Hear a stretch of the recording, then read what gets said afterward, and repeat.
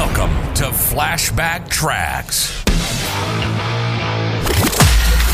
Travel back in time each Friday to an era of big hair, leg warmers, and Walkmans. Far out. Veg out with some clips from Downtime Broadcasting's promotional audio cassette magazine from the 80s and 90s, right here on the World Wide Web.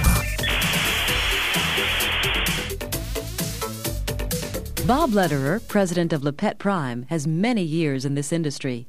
Bob has given us this unique sales pointer that could increase your sales by 15% without getting a single new order. When the owners of the new hotel that's just being finished up the block order television sets for 500 rooms, they require exactly 500 television sets, no more, no less. Yet that same owner who's ordering specialty advertising products to announce the opening of his new hotel probably has no definite quantity needed in mind.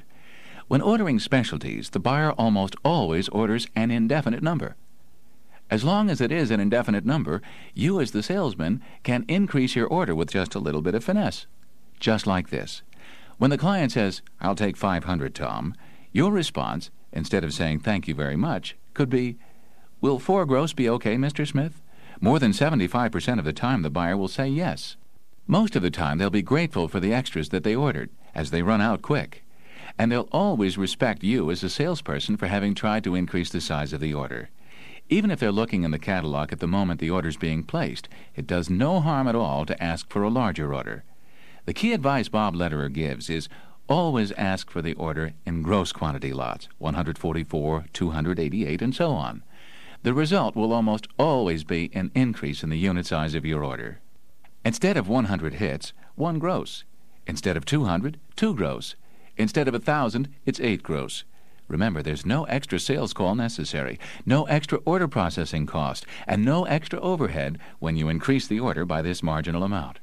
At the end of the year, Bob predicts you'll see a noticeable increase in sales if you practice this selling technique. So, let's practice this sales technique every day. And to be sure you do, remember, think gross. Gross thinking pays. Travel back in time with us next Friday as we share more clips from the 80s and 90s on another rad episode of Flashback Tracks, exclusively on Promo Corner. Time to bounce.